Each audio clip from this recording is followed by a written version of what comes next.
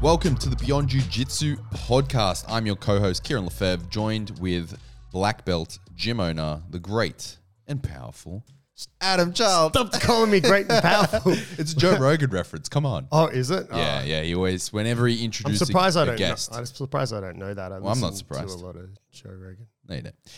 Yeah, so anytime he introduces a guest, he's like, the great and powerful fucking whoever it is, right? No matter who it is. So. Does he now, like, is it something that regardless of the guest, it's become a thing, Yes. similar to Bernardo, who makes an effort now to say it's a huge honor. Yeah, exactly. You know? It's a shtick, right? It's a line. Right. It's a one-liner from Joe Rogan. So everyone that is listening, you know, they probably know what I'm talking about. So this whole time you've been taking a dig at me, and I've just been like, Kieran. Yeah, you'd be I'm like, great oh, and I'm not that great and powerful. Every time, like, yeah, got the fucker. Right. What's up, well, bro? welcome to the podcast, everyone. What's up, Adam? Today, we are talking about how to destroy a larger opponent in jiu-jitsu.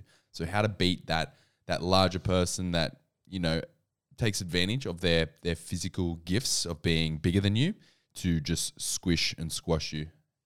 We're going to talk about how to deal with that. It's a tough one. I don't know. I'm going to have to make it up because there's no one bigger than me. Yeah, I was just thinking, I don't know how you're going to answer this because you're fucking massive, dude. I'm a fat shit. I can probably answer this better than you can because I don't think you've ever faced up against someone that's significantly Eric's larger. pretty big. Eric's about the same size as you.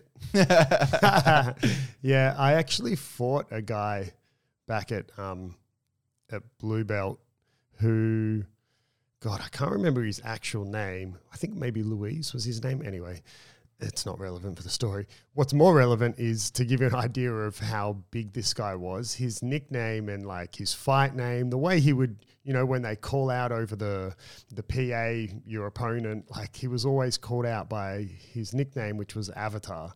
Like, because this was around the time of the big Avatar blue, movie. blue bastards. Yeah, like Right. if you remember from the movie, the size of the avatars in comparison to the humans, right? They were massive. Yeah. And that's pretty much it. I should try. I have like one photo of me with him. So much, like huge. How'd the fight go? Well, it was quite funny because we both won in our respective divisions. This selectives competition in Sao Paulo, and if you had to get invited to fight that. Well, no, you didn't have to get invited. You had to score enough points throughout the year to qualify for this competition, and then if you won that competition, you got your flights paid for to go to the Pan Ams in LA. So we both won our respective divisions, and so we were on the same flight. And we got to chatting, like we were both the biggest dudes, but he's significantly larger than me. And he didn't really speak any English. So I sort of, you know, got us the emergency exit row seats. And this was before the time where you just paid for them. You know, this was sort of like back when they would, you know, airlines didn't use it as a way to make money. They would actually reserve it for emergencies and, you know, put the appropriate people in the seats. So I got a emergency exit row seat. So, you know, we got to know each other and stuff. And then even at the Pan Ams, I would help, like, you know, he spoke no English, so he didn't even understand like where he had to go to weigh in and all that sort of stuff. So we kind of became friends. For those who don't know, at the bigger IBJJF competitions, to fight the absolute division, you have to make the podium in your weight division. It's not like these small local competitions, at least here in Australia, where you just can register for absolute. These comps, you need to qualify for absolute. And so we both podiumed in our respective divisions, so we both qualified for absolute. And then we had to fight each other in the absolute. And we're like, oh, like, you know, we weren't teammates or anything, you know, but we'd still sort of become friends. And it was a tough fight. Did he pull guard or did I pull guard? I pulled guard because the classic, like, oh, I'm against this bigger dude. I'm pulling guard. I don't want to like deal with his legs. And again, this is at a time where now you know, smaller fighters, I consider to be better guard players. You know, previously it was like big, long legs because it was all a bit more sort of like closed guard and stuff back then. It wasn't as dynamic, and open guard and inverting and all that didn't really exist. So So I pulled guard, and God, I can't remember how the fight went. I remember he almost passed, and then at some stage, I don't know. I didn't sweep him, but I ended up in his closed guard somehow. So I don't know if we stood back up, then he pulled guard, and he almost swept me and couldn't. And I just remember it was a ref's decision. Oh, wow. So I won the fight.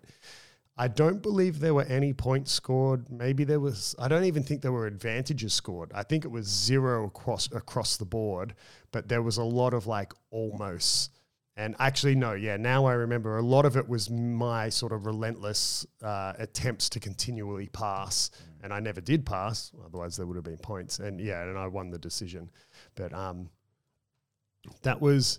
that's probably not the situation we think of when we think of how to beat a bigger opponent. Because in that case, when we typically think a bigger opponent, I think most people default to thinking about like a bigger, stronger, heavier opponent, whereas myself and this guy, Avatar, are both like tall and thin, you know? So we're kind of like Stefan Struves, if you will, just like big, lanky people. Not usually what people think about when they think how to beat a bigger opponent. So before I go into my advice as to how to beat a bigger opponent, and we can go into how to beat a bigger, lankier opponent, and I'll tell you how to beat myself. It's not that hard. So you started off by saying you think you would have better advice. Better advice. No, I don't think I'd have better advice from yourself. But I do have advice that. But I mean, you're not. I mean, you're not. Sometimes you're I'm not a bigger the guy. Exactly. I was going to say. Like, I guess you're. Well, I mean, you fight. For context, I'm 85 kilos. I fight at 85 kilos. Walking around, I'm anywhere between 82 and 87, depending on the week. Yeah, so you're pretty much middleweight. I am. In other words, you're in the middle. I think I'm light. No, you're not lightweight. Light heavyweight. Well, that light heavy is 88. Yeah. So and then middleweight's 82. I'm 88. So yeah, light heavy. Yeah. No, sorry, not light heavy, medium heavy. It's medium heavy. Sorry, medium. Yeah. Anyway. So you're kind of in the middle. Yeah. So and I'm about 5'10". So yeah. So you're going to have times wider guy, guys bigger than you, and times where the person's smaller than you. Exactly. And I mean, look, even for me, it happens too. Like we've got one of the black belts in the gym, Carl. He's bigger than me. Yeah. Like not as tall as me because I'm. He's got a lot of size. 6'4". Yeah. You know, I'm like 194 centimeters. Yeah. So I'm tall, but I'm not like big. Whereas Carl, like he's pretty tall and big. Carl looks like a Viking. Yeah, he's like 6'1", 6'2" maybe, and he's fucking wide. He's just like a big human, massive chest. How do you beat bigger people? I don't roll with Carl. Yeah, no, I do. So I think here are Kieran's top 10 tips for avoiding partners. Yeah. So I think one of the biggest things that I used to do with rolling with bigger guys, parroting off what you said, it's almost instinct to want to pull guard against a larger person, not to have to wrestle with them, because if I'm trying to wrestle with a bigger guy, I'm going to use a lot of energy. Even if I do manage to get the takedown somehow, I'm going to use a lot of energy. And yeah, I am going to be on top. But a lot of the time I do opt to pull guard or a variation thereof, or go for like a sneaky pull guard to sweep or something like that. Do you think that's instinctive to what, like I get... To be on the bottom? Yeah. I think it makes sense to not want to wrestle and stand up with a larger opponent. Yeah. But I don't think it's necessarily instinctive to think, I want to be on. If we we really look at the extremes, like it's instinctive, but it's not intelligent. Well, I don't know. Like if we're looking at a 55 kilo guy and a 100 kilo guy, you would think you quite instinctively think, I don't want to be underneath that dude. Yeah. I get what you're saying, but I think we'll get into that. But moving on, like I think if I do pull guard, not letting the bigger person settle in. Like a lot of times you look over and I'm like copping a hectic crossface or some shit. And you're like, why'd you let him settle in? Like, and what we mean by settle in is if you had a bigger guy on top of you that whatever, they pass your guard or something like that, and you're allowing them to just settle into their position, like get a heavy ass crossface and just use all of their weight, every single pound, every single kilo of their weight advantage against you, and you've allowed that, then you've pretty much done the worst thing that you could do. You just gave the biggest advantage they have, and then put them in a position when they can make full use of that advantage. So, I mean, it's easier said than done, but if you start thinking that no matter what, you cannot let this big dude settle in on top of you, then you start to create opportunities. And this has also led me to another habit that I'd formed, which was my do nothing and then do everything habit.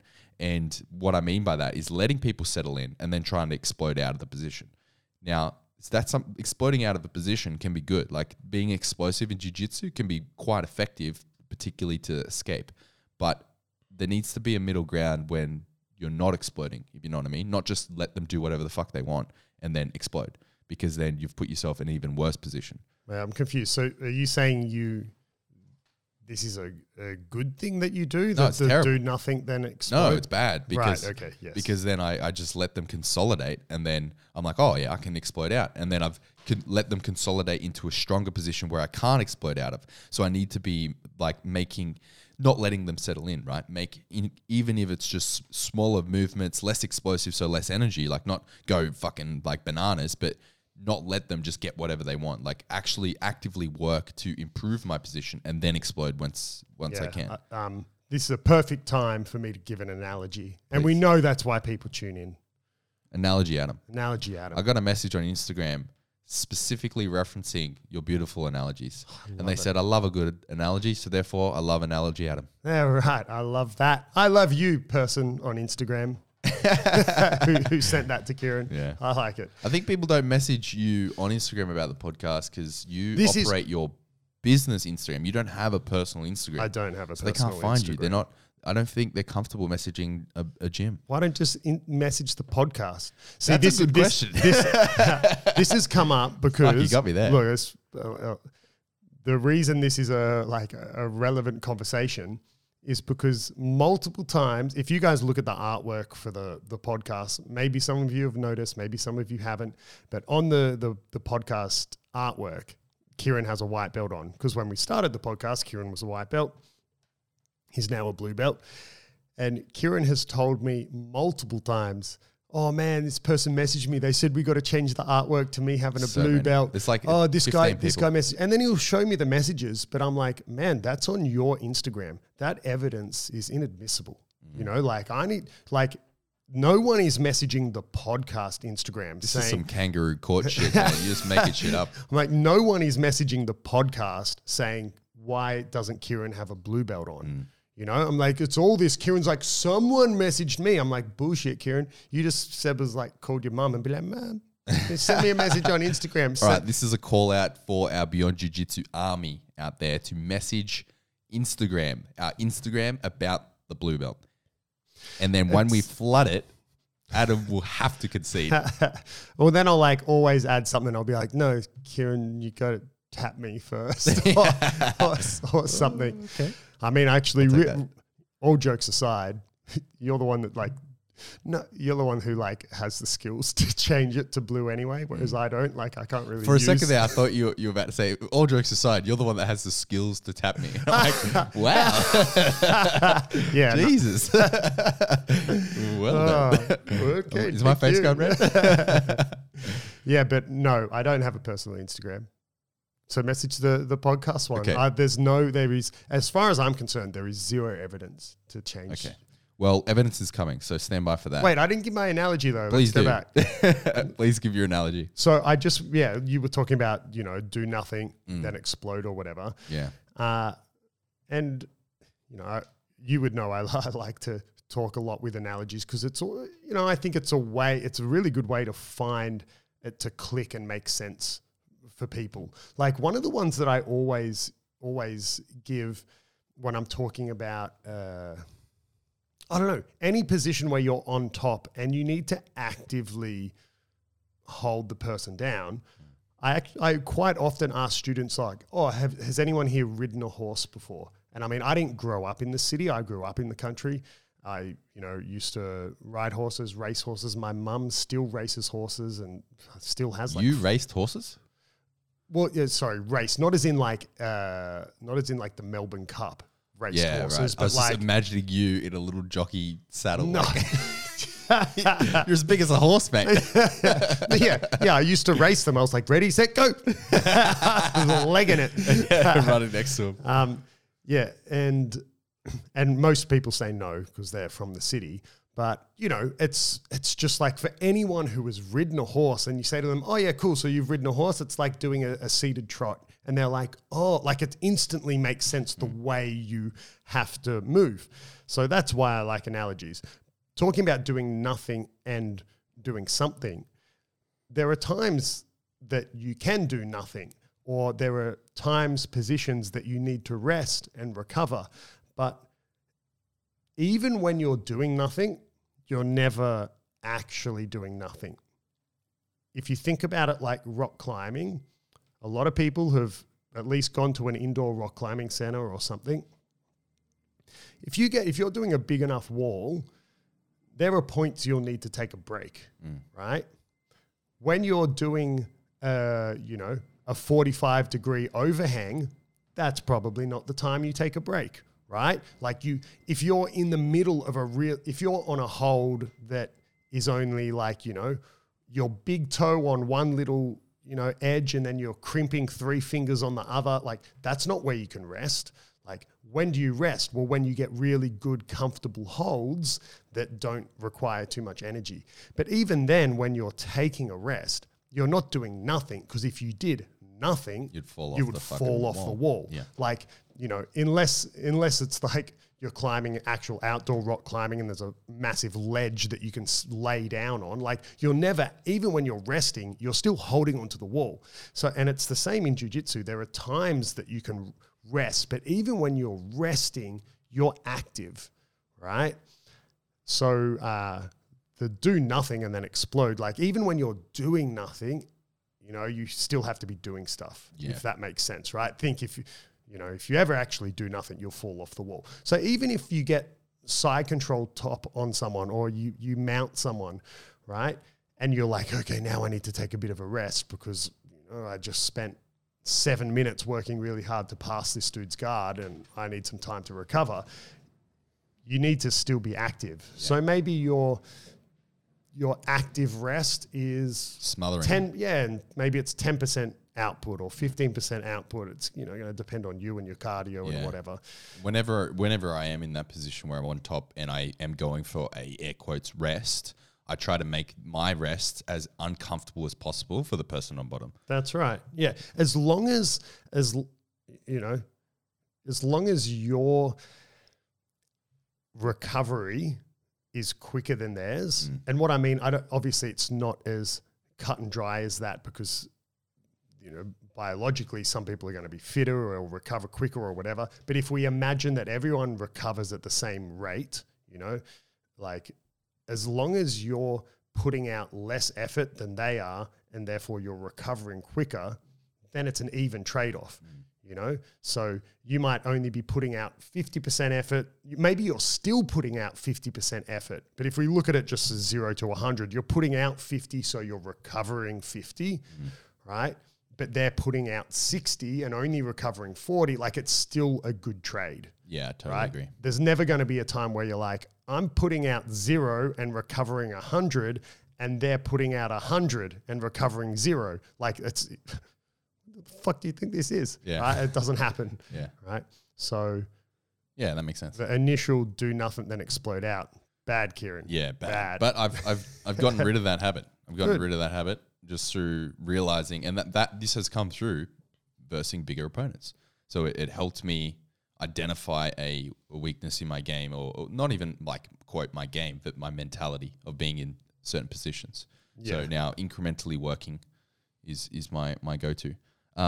So that's point number 1 that I had for trying to beat bigger opponents. I only have 2 more. They're quick.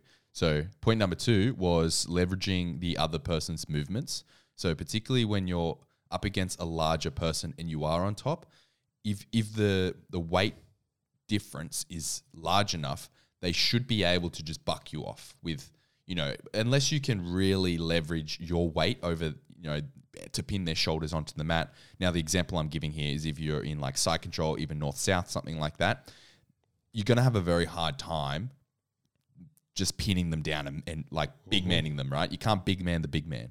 Yeah. So what I mean by leveraging their movements, if they go to buck you off, take an arm, take their back, use their movements against them, because you can't really, air quotes, stop them. So just leverage them and take advantage of them. And a lot of the time that would look like if you are in north-south, because I like that position a lot lately because I can get a Kimura there. That's my go-to thing at the moment is, if I can't progress from side control to mount, I go north-south and hunt the Kimura. Do you know what the north-south position is called in Portuguese? Send it. 69? Yeah, I'm not making way. it up. Yeah, it's called meia nove, which means 69. Yeah. Well, it is a 6'9". It is. Yeah. I mean, but like imagine Sort like of. it's funny, like the translation. It's funny anyone who speaks another language or multiple languages would agree. Like, it's funny the things that, in one language, if you're at a point where you're fluent enough in another language, you can just switch to that mode of thinking where things like saying, all right, guys, we're going to go round to 69. Like, it doesn't sound weird if I say that in Portuguese because I've switched that part of my brain on. But it is funny the things in different languages, how you can say this, but oh man, like, oh, that in English. No, bro, you can't, you can't say that. You can't say that. Yeah. So north-south. So again, the example of if I was in side control or even north-south, whatever, and they go to turn, take their arm. Makes the north-south choke sound way kinkier. 69 choke. The 69 choke. But funnily enough, it's still called a north-south choke. Most of the time when I'm in 69, I'm choking. Oh, God. PG-13. Okay. This is going to affect our advertisement. Good point. What's the third one? Yep. Is...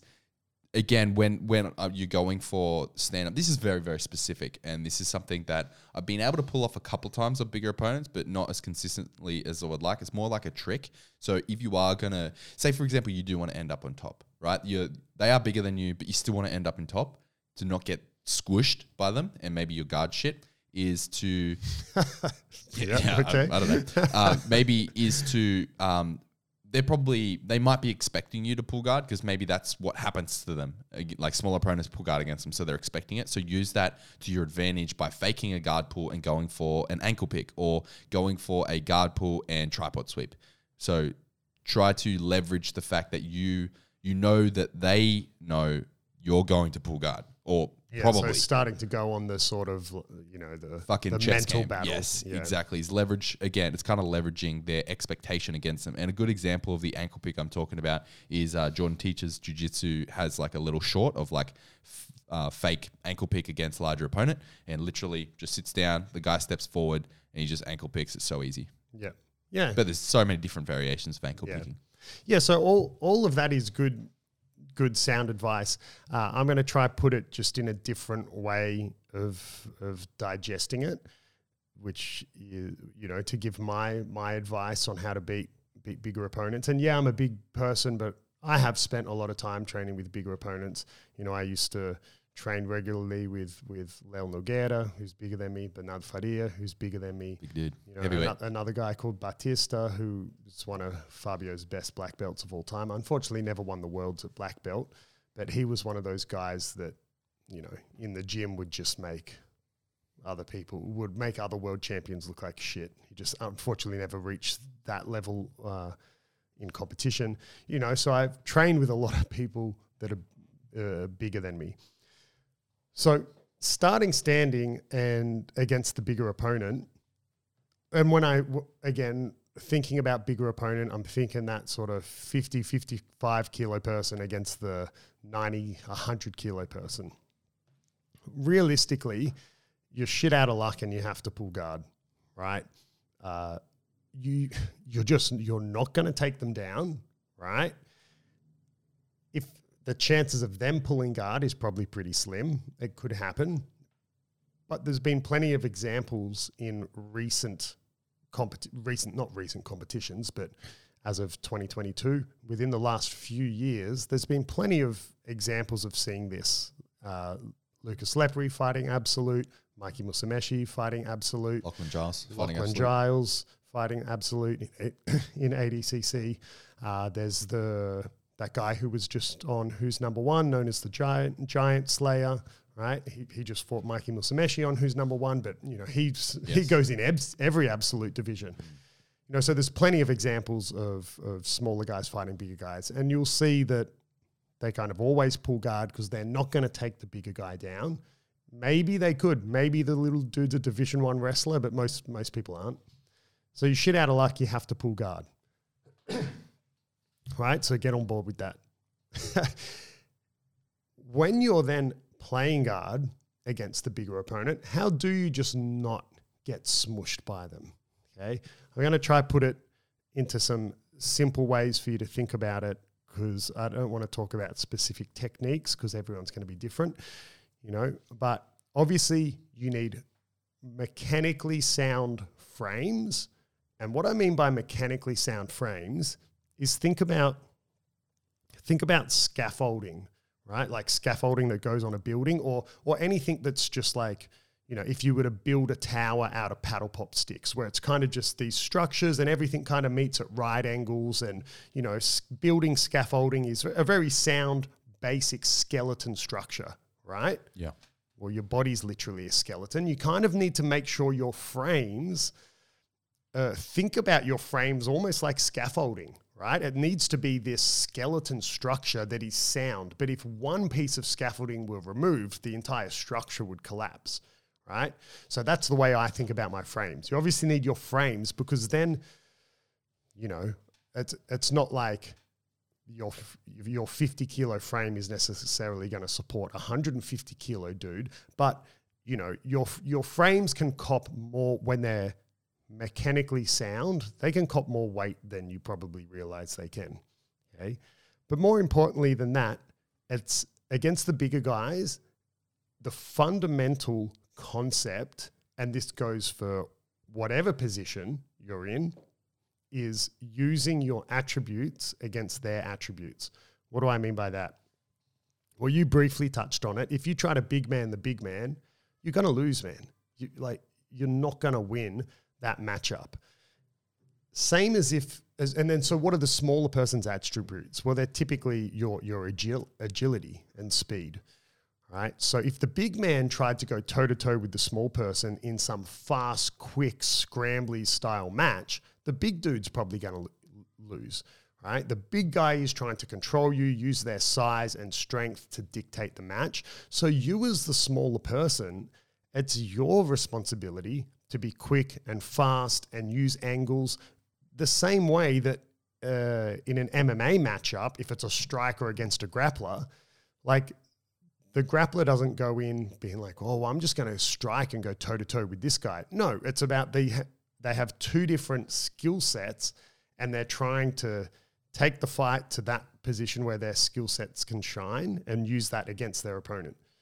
And I think Cobrinha said it in an interview years ago, or it might have even been Hodger. It was, one of the big names. And it was addressing when people say, oh, you're so big, you use too much strength, blah, blah, blah, blah, blah. It's like, no, man, like piss off. Like I'm big and strong and it's one of my attributes. Complaining that a big, strong person uses their strength is like complaining that a 50 kilo person is too fast, or someone who's, crazy flexible is, oh man, you're using too much flexibility. Oh man, you're using too much agility. Or you're using too much of your, God-given talent to have double-jointed shoulders and you should have tapped, or that's a stupid example. But, like strength is a physical attribute as well, right? And all these physical attributes you will, so obviously, naturally, you have a given amount, right? But they can all be increased, right? Like you can make yourself stronger. You can't change your size, obviously, and I mean your height. Or that's what I mean, right? Yeah, you can't change your height, and let's say in in the context of what I'm trying to explain, you can't change your weight.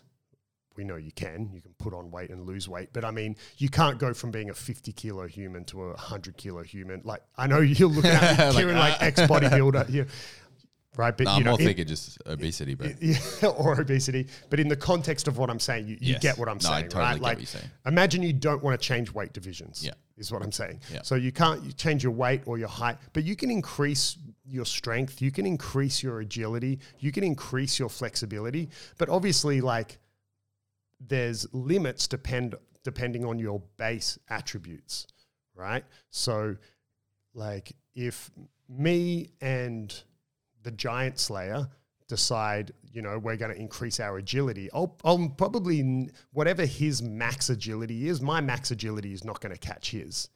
Just fucking physics, right? Like, I mean, I'm 100 kilos, he's like 50, you know. And conversely, like, that's the same with size and strength, you know. Yeah, he could, as strong as he can never be. be able to be as strong as you Yeah, can be. without, you know, staying in his weight division, he can get stronger, but he'll never get as strong as me without, turning into a fucking, what's that dude? The bodybuilder who looks like, I think he's retired now, Heath something? Oh, yeah. Heath Ledger. No, that's No, you're talking about Phil Heath. Phil Heath, right? Yeah, like, you know, without turning into a Phil Heath, he's, you know, he can't get as strong as me. Okay, so it's always going to be, if you're the smaller dude in the matchup, your base attributes, you're always going to be like faster and more agile than the big dude, right? So you have to really, like David Goliath. I remember I was rolling with Malfacini. Who's Malfacini? Where's he? There we go. Yeah, I need to have access to these buttons too. I don't know which does which. If I had leant over, I probably just would have played the outro song. You look like stop the recording. Yeah. Bruno Malfacini, are you being serious? Or no? Or Nah, be serious. Like, who? Come on, man. We got white belts listening to this.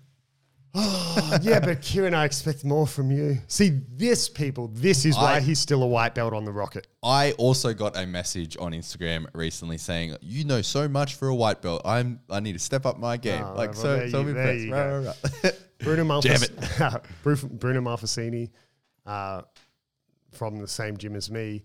He recently lost to Mikey in the finals of the Worlds last year. But Malfacini is like the best rooster weight. God, now I'm like questioning my knowledge. But people go on about like Buchecha being like, 13-time world champion. I'm not taking anything away from Buchecha, but he's 13 world titles across 2 divisions, like his weight division and the absolute division. Right. Whereas Malfacini is a 10-time world champion at weight. In other words, like, he's won worlds for 10 years, right? Whereas, like, that's unfortunate that maybe it's just me, and maybe I'm trying to like blame my lack of knowledge on some other force. But do you think that lighter weights don't get as much attention as heavier weights? 100%. I mean, they are now because the smaller guys have their own game styles. That is becoming super unique. Well, yeah, not necessarily unique, but just, you know, their ability to like invert and attack the legs and stuff. And, you know, it's awesome and it's super entertaining. But yeah, they don't get as much recognition because they really can't compete in absolute, right? You know, often when you first get into jiu-jitsu, you're told the story of it was designed to beat the bigger, larger opponent, blah, blah, blah. It's like, yeah, but any martial art, when you're talking about self-defense is always off the basis that the attacker or the aggressor doesn't know how to fight, right? Or doesn't know how to fight jiu-jitsu, the art form that you're going to use to protect yourself. So, you know, when you are talking about like the 1% jiu-jitsu fighters, like the best guys in the world that are all just as technical and knowledgeable about jiu-jitsu, and the only factor that's differentiating these two people is that dude's 30 kilos heavier, like, it makes a difference. Completely. Right? So, you know, Lepri has competed in the absolute, so has Musumeci, and they've done well, right? But yeah, as a whole, they don't get as much recognition because it's even like people have asked, why doesn't Malfacini do ADCC? It's because he's too light. There's no divisions that really give him a chance to shine because he's too small. Right, so 66 would be like one of their lightest divisions, I think. Yeah, I believe so, yeah. Men. And he's like, man, he's a tiny human. But anyway, the story, I was going back to using your attributes. I was rolling with Malfacini years ago, so long ago. This is back in Brazil. And he was on the bottom. He had De La Riva. He was holding onto my ankle.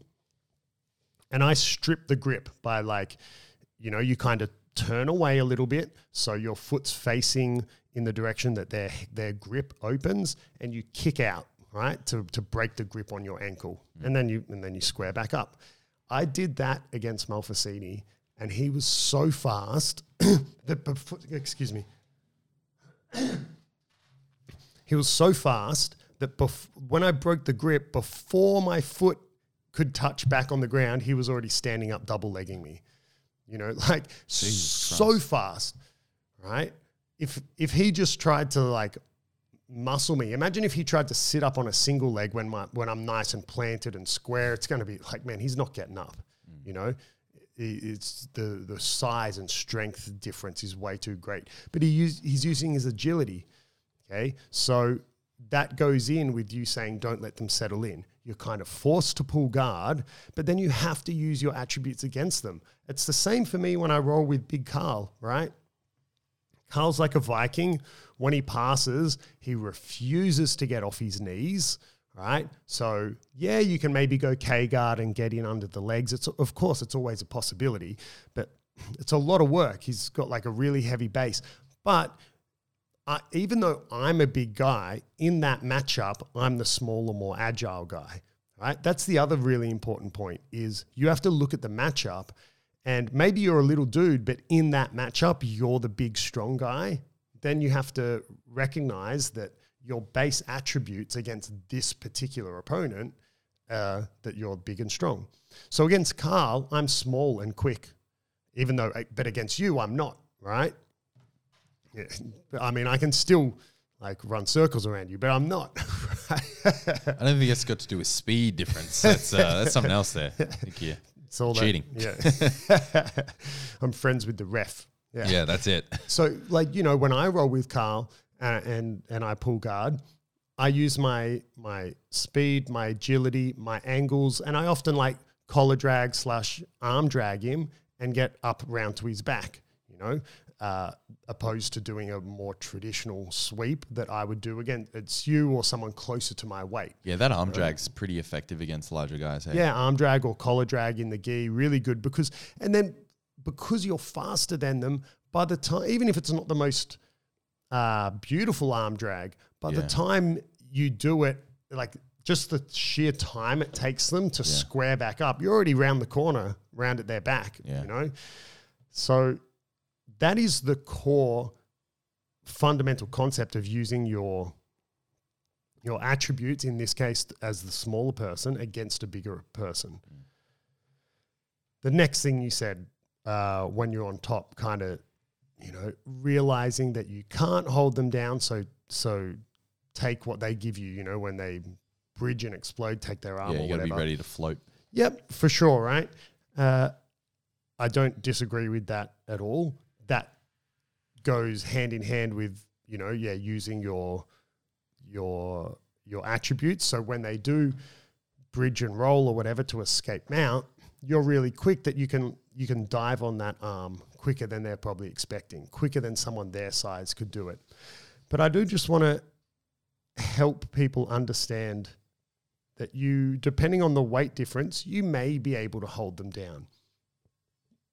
Some people listening have maybe trained with a 50, 60 kilo person who feels like they're 100 kilos, and I definitely have.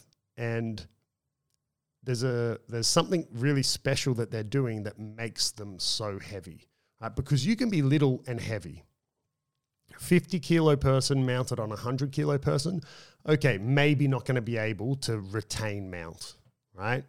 It's a very big weight difference. But sometimes, that 70 kilo person against 100 kilos, they should be able to retain mount, right?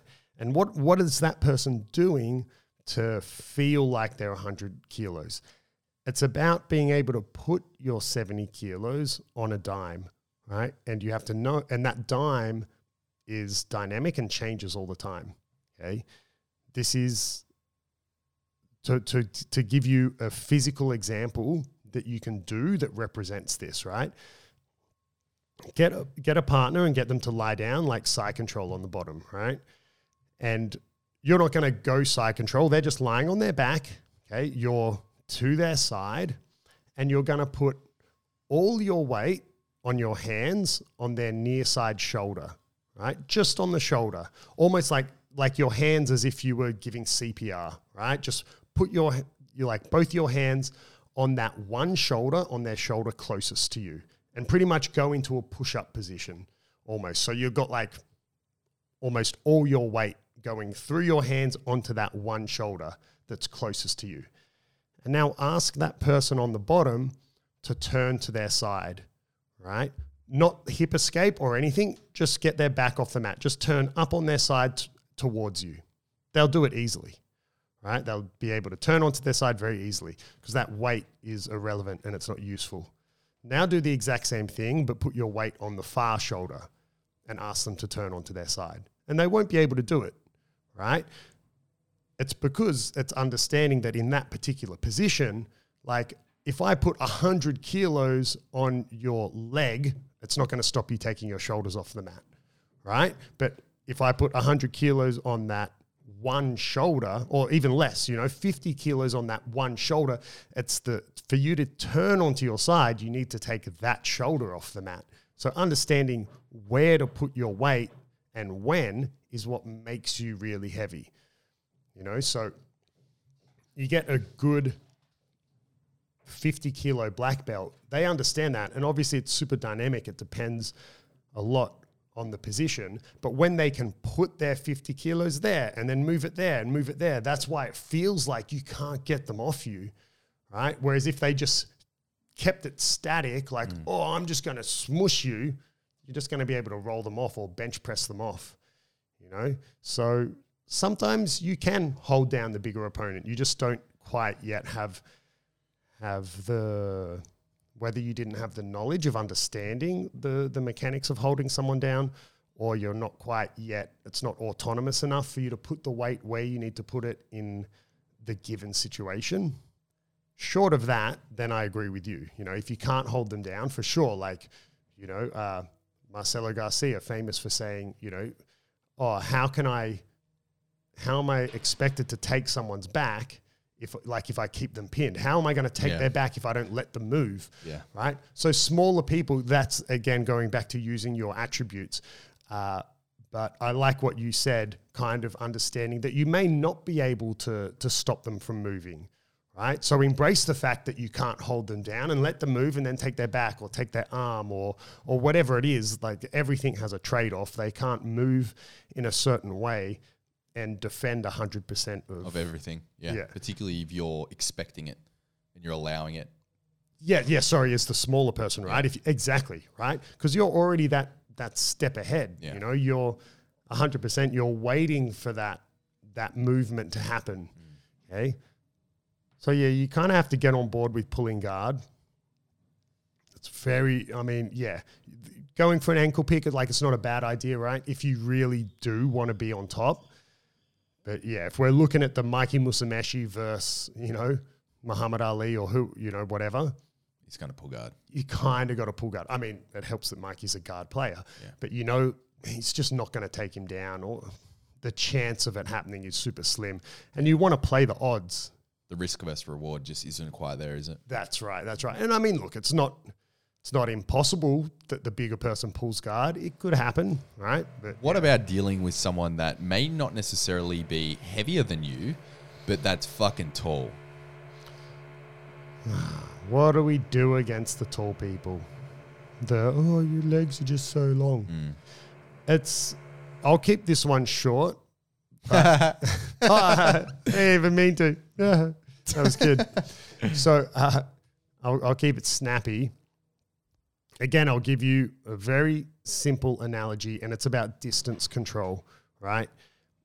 if, let's say because this happens a lot, you'll be the same weight, right? Yeah. But you got the They're short, taller, yeah. the short, stocky, strong dude and the tall guy. Think about it in boxing, right? You get the matchup where you've got they're the same weight, but the short, stocky dude and then the long guy. Mm-hmm.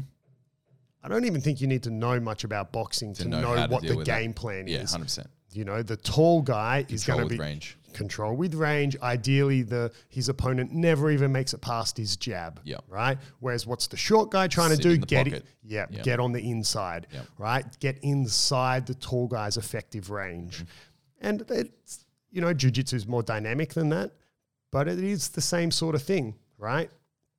Me as a taller person, if someone gets in the pocket on that inside, so they clear my knee line. I talk about this a lot with my students when it comes to passing, where you're trying to operate in between the knee and the hips until you can then progress further. If you can get past the foot, shin, and knee, right?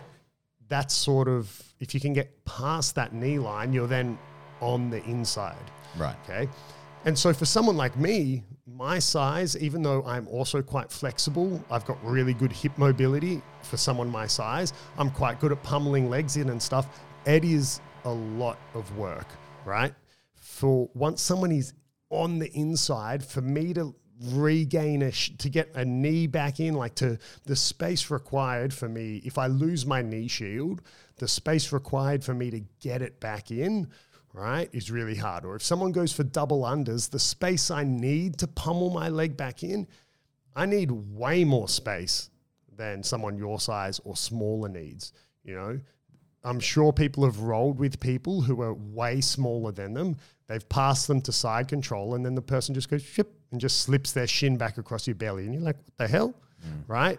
So, whereas for me, man, I need a huge amount of space to do your typical re-guarding from side control escape. Because it's, you know, so that it's about the distance control. That's what you really need to think about, right? So you need to get inside, operate, if this is your passing style. So for me, it would be to operate between the knee and the hip. And once you get there, close down the space. And it's about that battle. Yeah, of course. And then once you get you're in the knee to hip range, then you start getting closer to just being in the hip hips, range, to the belly, to the, you know.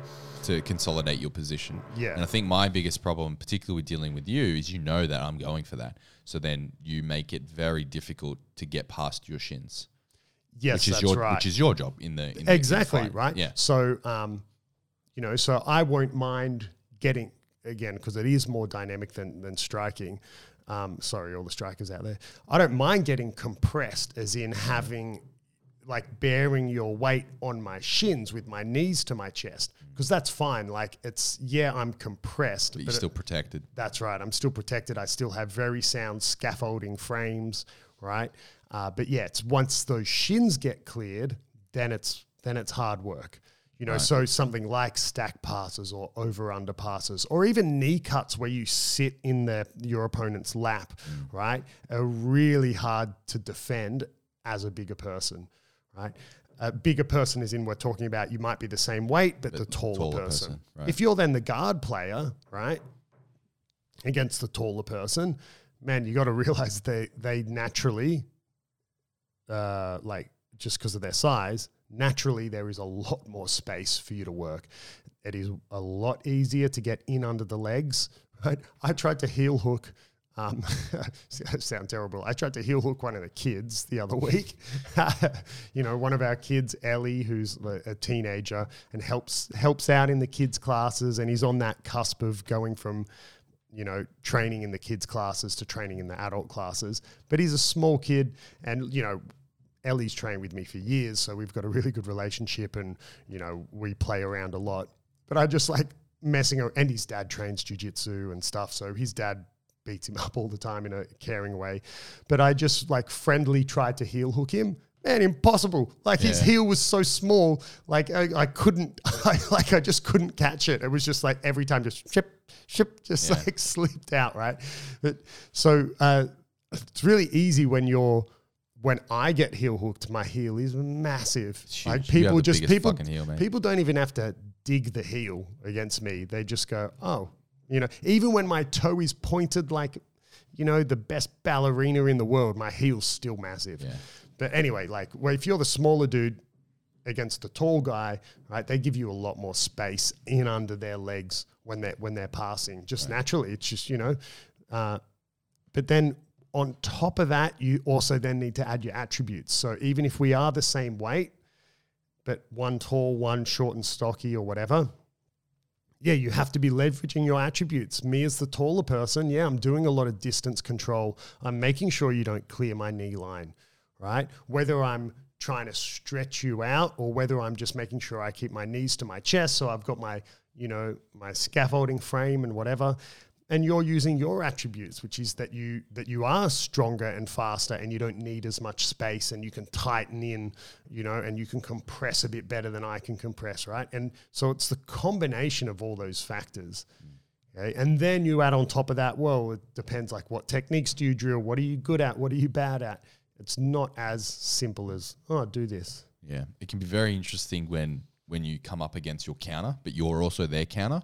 It's not like rock, paper, scissors. It's kind of like, you know, you're each other's kryptonite. For example, when I roll with a guy, trains our gym, Blue Belt Toby, his game is leveraging his long legs and, you know, getting in with those triangles, getting in with that really, really dynamic open guard. Whereas my game is, and he wears similar weight, but he's the taller person. It's exactly the same matchup we're talking about, where I'm a lot shorter, but similar weight, 'cause stocky and like a bit strong.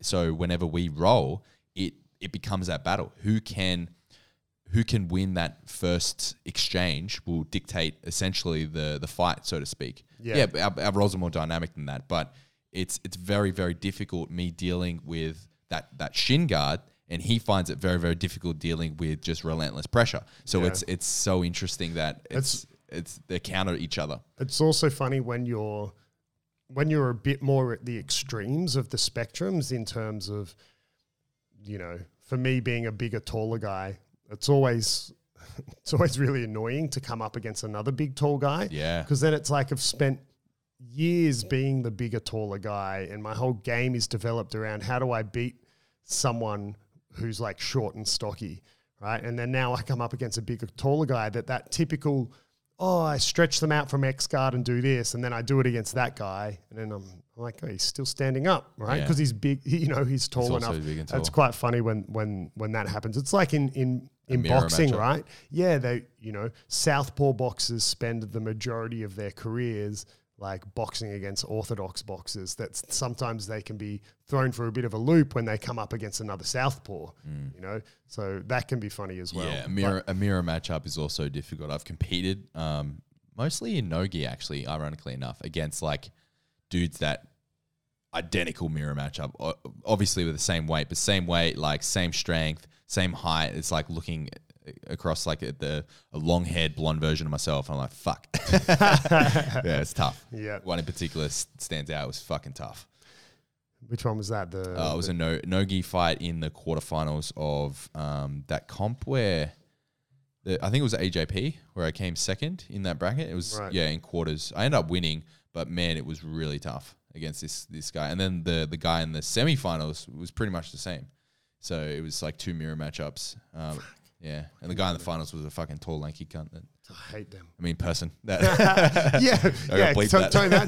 that. That's a bit aggressive. He's a good guy. Yeah. So they're your tips, my tips, how to beat a bigger person. Really, the fundamental concept is understanding the matchup.